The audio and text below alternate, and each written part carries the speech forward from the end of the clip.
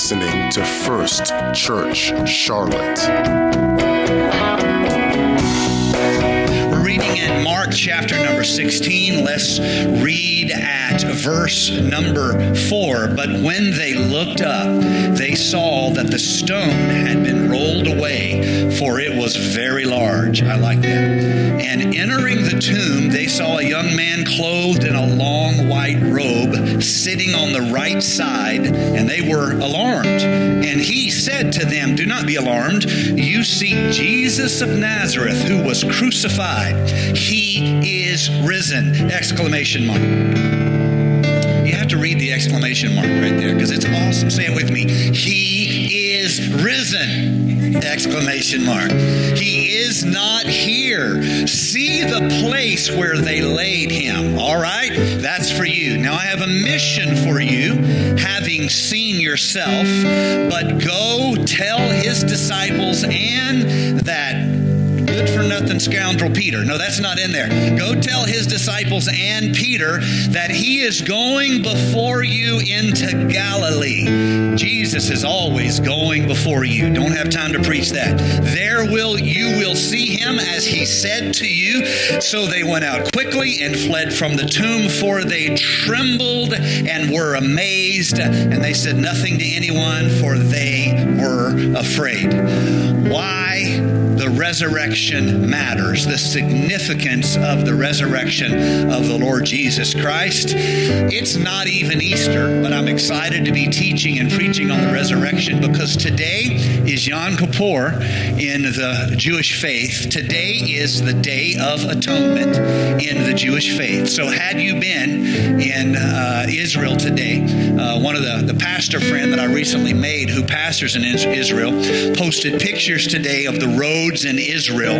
There are no cars anywhere on the roads. They are completely empty because on Yom Kippur, they do not drive. They do not use their vehicles. They are celebrating the Day of Atonement. So all the way across the ocean, across the Mediterranean, across the Atlantic, the stormy Atlantic this time of the year, in Charlotte, North Carolina, I want to join them in celebrating the Day of Atonement. And I want to tell you on this Day of Atonement, the significance of the resurrection. Somebody say, "I'm going to hear it." God bless you. You may be seated. All righty. I'm in a good mood tonight. That usually means I sing a song, but I don't have any songs prepared to sing, and he's running as fast as he can because he knows I have not prepared any songs to sing, and yet there's a song in my heart. Maybe we could sing that song, He's Alive. He's alive with all power in his hand. They tried to sing it, but they didn't do as good as me. You see what I'm saying? He rose in glory with all power, authority. He conquered and put them under my feet. He rose. That's the song. And authority. Don't say anything. My enemies, put them under my feet. He's alive. And if I can play the guitar, he's alive. He's alive. He is risen! Exclamation mark. All right, let's get to the study. My brother's giving me the serious look, so let's get to the study here. It is important for you to have a ready answer on why the resurrection changed everything about human religion. You need to have an answer. You see, you don't have to understand all 17 curses in the 7th chapter and the 6th verse of Deuteronomy. All of that is, yes, scholarly things. But when it comes to the resurrection, this is the gospel of Jesus Christ. This is our hope. You need to have a quick answer on how the resurrection changed Christianity from just simply being a successful world religion to a world religion with a testimony of the divine sign stamped upon it. The reason why Christianity is unique in this regard is because we don't have the tomb of a founder that we go and revere. We have an empty tomb. And we have the testimony of hundreds of witnesses that he was no longer in the tomb, but he is risen just as he promised. We celebrate the resurrection because the resurrection changed everything. It's as powerful and as profound as the crucifixion was in the redemption of our sinful selves and the covering of our imperfect hearts and the washing of regeneration where our goodness, which I should say the lack of our goodness, is actually covered by the perfect, sinless covering of the blood of Jesus. As powerful as that is, I want to remind you that many religions, all religions practically have martyrs who gave their life because of a strong belief that they had. But Christianity is unique in that the temple was destroyed, but that's not the end of the story. 3 days later, he came out of the tomb. The resurrection is the power of the Christian testimony, and we celebrate the resurrection because it truly is the foundation of Christianity. This isn't my opinion. This isn't something Pastor Nate thought up after he got done pretending he was playing the guitar and as like he could sing really good. No, this is something the Apostle Paul established as foundational. This is something the Apostle Peter established as foundation. This is something the author of the book of Hebrews established as part and parcel of Christian systematic theology. All of them are strong on this uniqueness of the resurrection. Let me tell you what Paul said. He says in his first letter to the church at Corinth, he says, look, if there is no resurrection, then Christianity is an elaborate hoax. That's basically, using my vernacular, what he says in chapter 15 of 1 Corinthians. If there is no resurrection, we are all of us wasting our time. In fact, Professor Thomas Arnold of rugby, a world-renowned historian, once said in 1939, as a matter of fact, Christ's resurrection from the dead is the best attested, he's speaking of witnesses, historical events that has witnesses. It is the best attested fact in human history. We have more historical documents. We have more historical witnesses than any other of the events of antiquity upon which we build our histories. There is significance in the resurrection. We are not simply philosophers here. We believe in the resurrection Christ. And so what I want you to see is the resurrection is significant, number one, because it shows that Jesus is not simply a religious teacher. He's not simply a religious philosopher. He's not simply a lecturer in religious studies. He is, by the testimony of his own mouth, the Son of God. Let me read Romans 1:4. Christ declared himself to be the Son of God with power by the resurrection from the dead. This is Paul's statement. Jesus is not just God by our statement of faith. He is God by the evidence and witness of his resurrection from the dead. I'm here to tell you Christianity is unique because our founder, Jesus Christ, declared that his body would die and he would, by his own power, be resurrected from that tomb. And thousands of years later, we are still celebrating the resurrection of our Lord Jesus Christ. The second important significance of the resurrection is that Jesus' resurrection is our assurance that we have forgiveness of sins. Now, why does this matter? We often struggle with forgiving ourselves. Now, I could spend a lot of time on this, but suffice it to say one of the most common things when people are really struggling that I as a pastor deal with is their fear that results from them wondering if their sins are truly forgiven.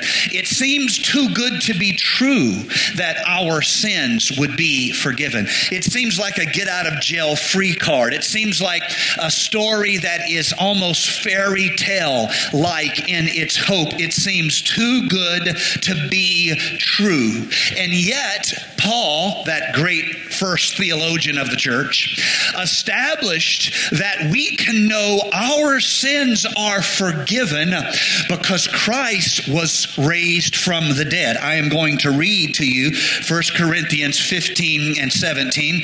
If Christ hath not been raised, our faith is in vain. Ye are yet in your sins. Do you see what he's saying? He is attaching your confidence that your sins are forgiven. In other words, if Christ had not been God, then he would not have conquered death, hell, and the grave. But since he did conquer, you can know that he is God.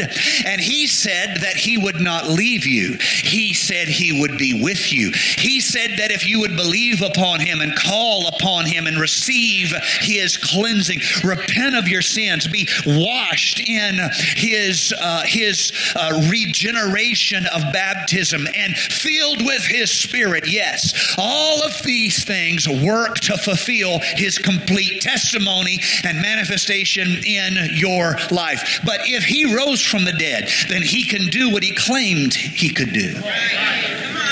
Who can forgive sin but God? The lawyers and the scribes said. And Jesus said, yes, your sins are forgiven. It's one thing to make a claim. It's something else to back that claim up. I'm here to tell every one of you living in condemnation, how can you know that your sins are forgiven? Because God's the only one who can forgive sins. Jesus said he would pay your sins, and he proved himself to be God. So when I say your sins are forgiven, you don't have to believe me. You have to ask yourself, is Jesus God? He's the one who said he could do it. If Jesus is God, you've been forgiven. If Jesus is God, you have new hope in your life. If Jesus is God, you are no longer dead in trespasses and sin. I know I'm preaching on Wednesday night. I don't even care. You just have to work with me. All right, that's number two. First, the first one is the proof that Jesus is the Son of God. Why? He conquered death, hell, and grave. The second significance is that if he is God, then we know we have forgiveness of sins because he's the one who said we would be forgiven if we obey the gospel. Third, the resurrection tells the world that the kingdom of God is ruled by a living sovereign. God's not dead. He's alive. You see, all world religions have founders. They all do. But they also all have famous graves. The founder of Islam is dead and his bones are dormant in the earth. But the founder of Christianity, even after his death, 60 years after his death, appears to John on the island of Patmos and says, I am the first. Revelations 1:17. I am the first and I am the last and the living one. Somebody say the living one. And the living one. And I was dead, and behold, I am alive forevermore. Our God's not dead. He's alive. You ought to have the hope and the joy of that in your walk. So far, we've been talking theology. So not far, we've been talking big themes. How can we know? How can we celebrate? How can we be people of faith? How can we know our sins are forgiven? We've been talking big themes. Now I want to make it personal. What does it mean? What is the significance for you if Christ is resurrected? This next reason, number 4, this next reason is this: Jesus' resurrection proves that physical death is not the end of human existence. Oh, this is kind of a big deal, my brothers and my sisters. It's kind of a big deal. We know from 1 Timothy 6 that God, who is the giver of life, 1 Timothy 6, he has power to reanimate the human body.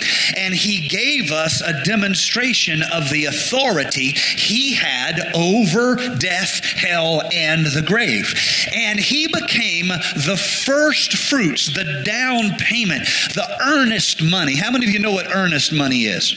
Earnest money is important. Earnest money says your offer on a deal is not made frivolously, but you're serious about it. See, in times past, there was this problem of contracts, and that goes like this. People could make an offer, and they may not be willing to buy or not, but when you say yes or no, they get information from you on what your asset is worth, what your house, your business, your contract is worth, your farm, your olive trees, because they know what you will sell at. Now, you've given them very important information. They now have an advantage on you, and you've got nothing in return. So, business minds came up with a solution to this problem of people giving you frivolous offers that they never intended to honor and trying to get information from you. Once they have that kind of information from you, they can then bid shop your information. If any of you guys are involved in contracting at any level, business to business, business to consumer, you understand how a bid shop works. When someone bid shops you, they take your bid, then they go over to their friend and they say, do it for this. And then there's no more competition. There's no more fair bidding. You can see how the abuse of the system would happen. But they said, look, if you want to make a real contract, put down some earnest money. That if you don't show me you're not playing games. Show me some money, honey. Sounds like my wife talking to me. Show me some money, honey, and then we'll see if I am willing to sell or not. It solved the problem of people making claims they could not back up. Because if you could show they had made a frivolous claim, you would keep the earnest money. Yeah, I'll give you some information on what I will or will not sell for, but if you're playing games, I keep the earnest money. Jesus coming out of that tomb is the earnest money. This is not my idea. This is Paul's idea. It is the earnest money to show you he can do what he says he's going to do. He's not just talking tough. He's not just making claims. He is showing you, I can bring you out of that grave, and here's the proof. I'm going to start with myself. Yeah. And so Paul will write to the church at Rome, if that same Spirit which raised up Christ from the dead dwell in you, that same Spirit will quicken your mortal body. You see, that's what the songwriter was talking about when he wrote the song, Ain't No Grave Gonna Hold This Body Down. Some of you guys have never heard that song. You've been listening to too much highbrow church organ music. You haven't been listening to music where they put ain't in there. But it goes like this. Ain't no grave. I need a guitar. Gonna hold my body down. Amen. Ain't no grave gonna hold my body down. And how's the verse go? When I hear that trumpet sound, ain't no grave. I'm going to get up. I'm going to get up. Sing it, sister. You see what I have to deal with? So this is what I want you to see. If God said he's going to bring you out, honey, the grave will not hold you. He showed he could do what he said he was going to do. Fifth, and I'm almost done if you're lucky. Fifth, the resurrection shows the ultimate victory of Christ. Oh man, I hope you get this. Maybe I enjoyed this more than you. I don't even care. We're going to try again. This resurrection shows the ultimate victory of Christianity over all of its enemies. Hear me. Empires can rise and empires can fall. Rich men can make money, and rich men can lose money, but nobody has power over death, hell, and the grave but Jesus Christ. And when I build my life upon the rock of the Lord Jesus Christ, there's nothing that the kingdoms of this world can do to destroy it. There's nothing that the powerful men and women of this world can do to destroy it. To live is Christ, to die is gain. God wins. That's what the resurrection says. Come what may, Christ is the ultimate victor.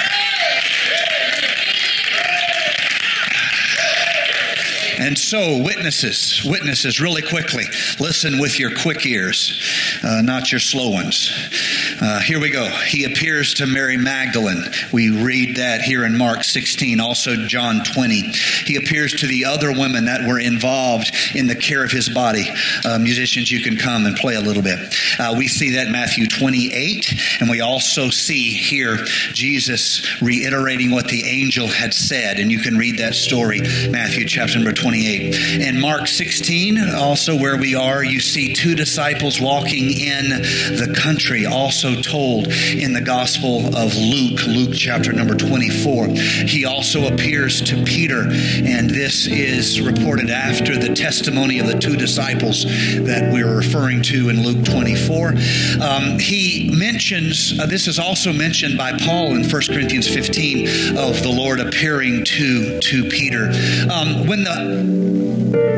When Thomas wasn't there, Jesus first appears to the disciples. He isn't there. We read about that here, Mark chapter number 16. It's also told in Luke chapter number 24. And he then appears to the apostles again when Thomas is there. This happens a week later. You can read about it in John chapter number 20. This is where also mentioned by Paul in 1 Corinthians 15. He appears to 7 disciples by the Sea of Galilee, including Peter and Thomas and Nathanael and James and John. Read about it, John chapter number 21. They are fishing together when he appears to them, and then they eat together because the Lord prepares food for them. Again, John chapter number 21. Then at one time, we know of a large group of people that he appeared to. The Apostle Paul in 1 Corinthians 15 talks about up to 500 people saw him alive after his passion, some of whom did not previously believe, but became disciples after that. You can read references of that of John 7, verse 5, also Acts 1, chapter number 14. He also appeared to the disciples in another place where he makes a commission to them, told about in Luke chapter number 24. Also, he appears in Jerusalem right before his ascension in Acts chapter number 1. And those who were there, this story is recorded here in Mark chapter number 16, also Luke chapter number 24, and as I mentioned earlier, Acts chapter number 1. It is not as though there was just one or two people. There have been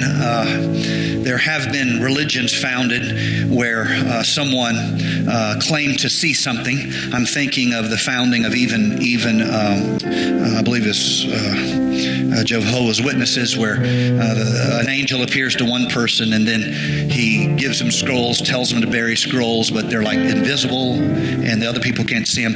I want you to see the difference in that and how Jesus appeared.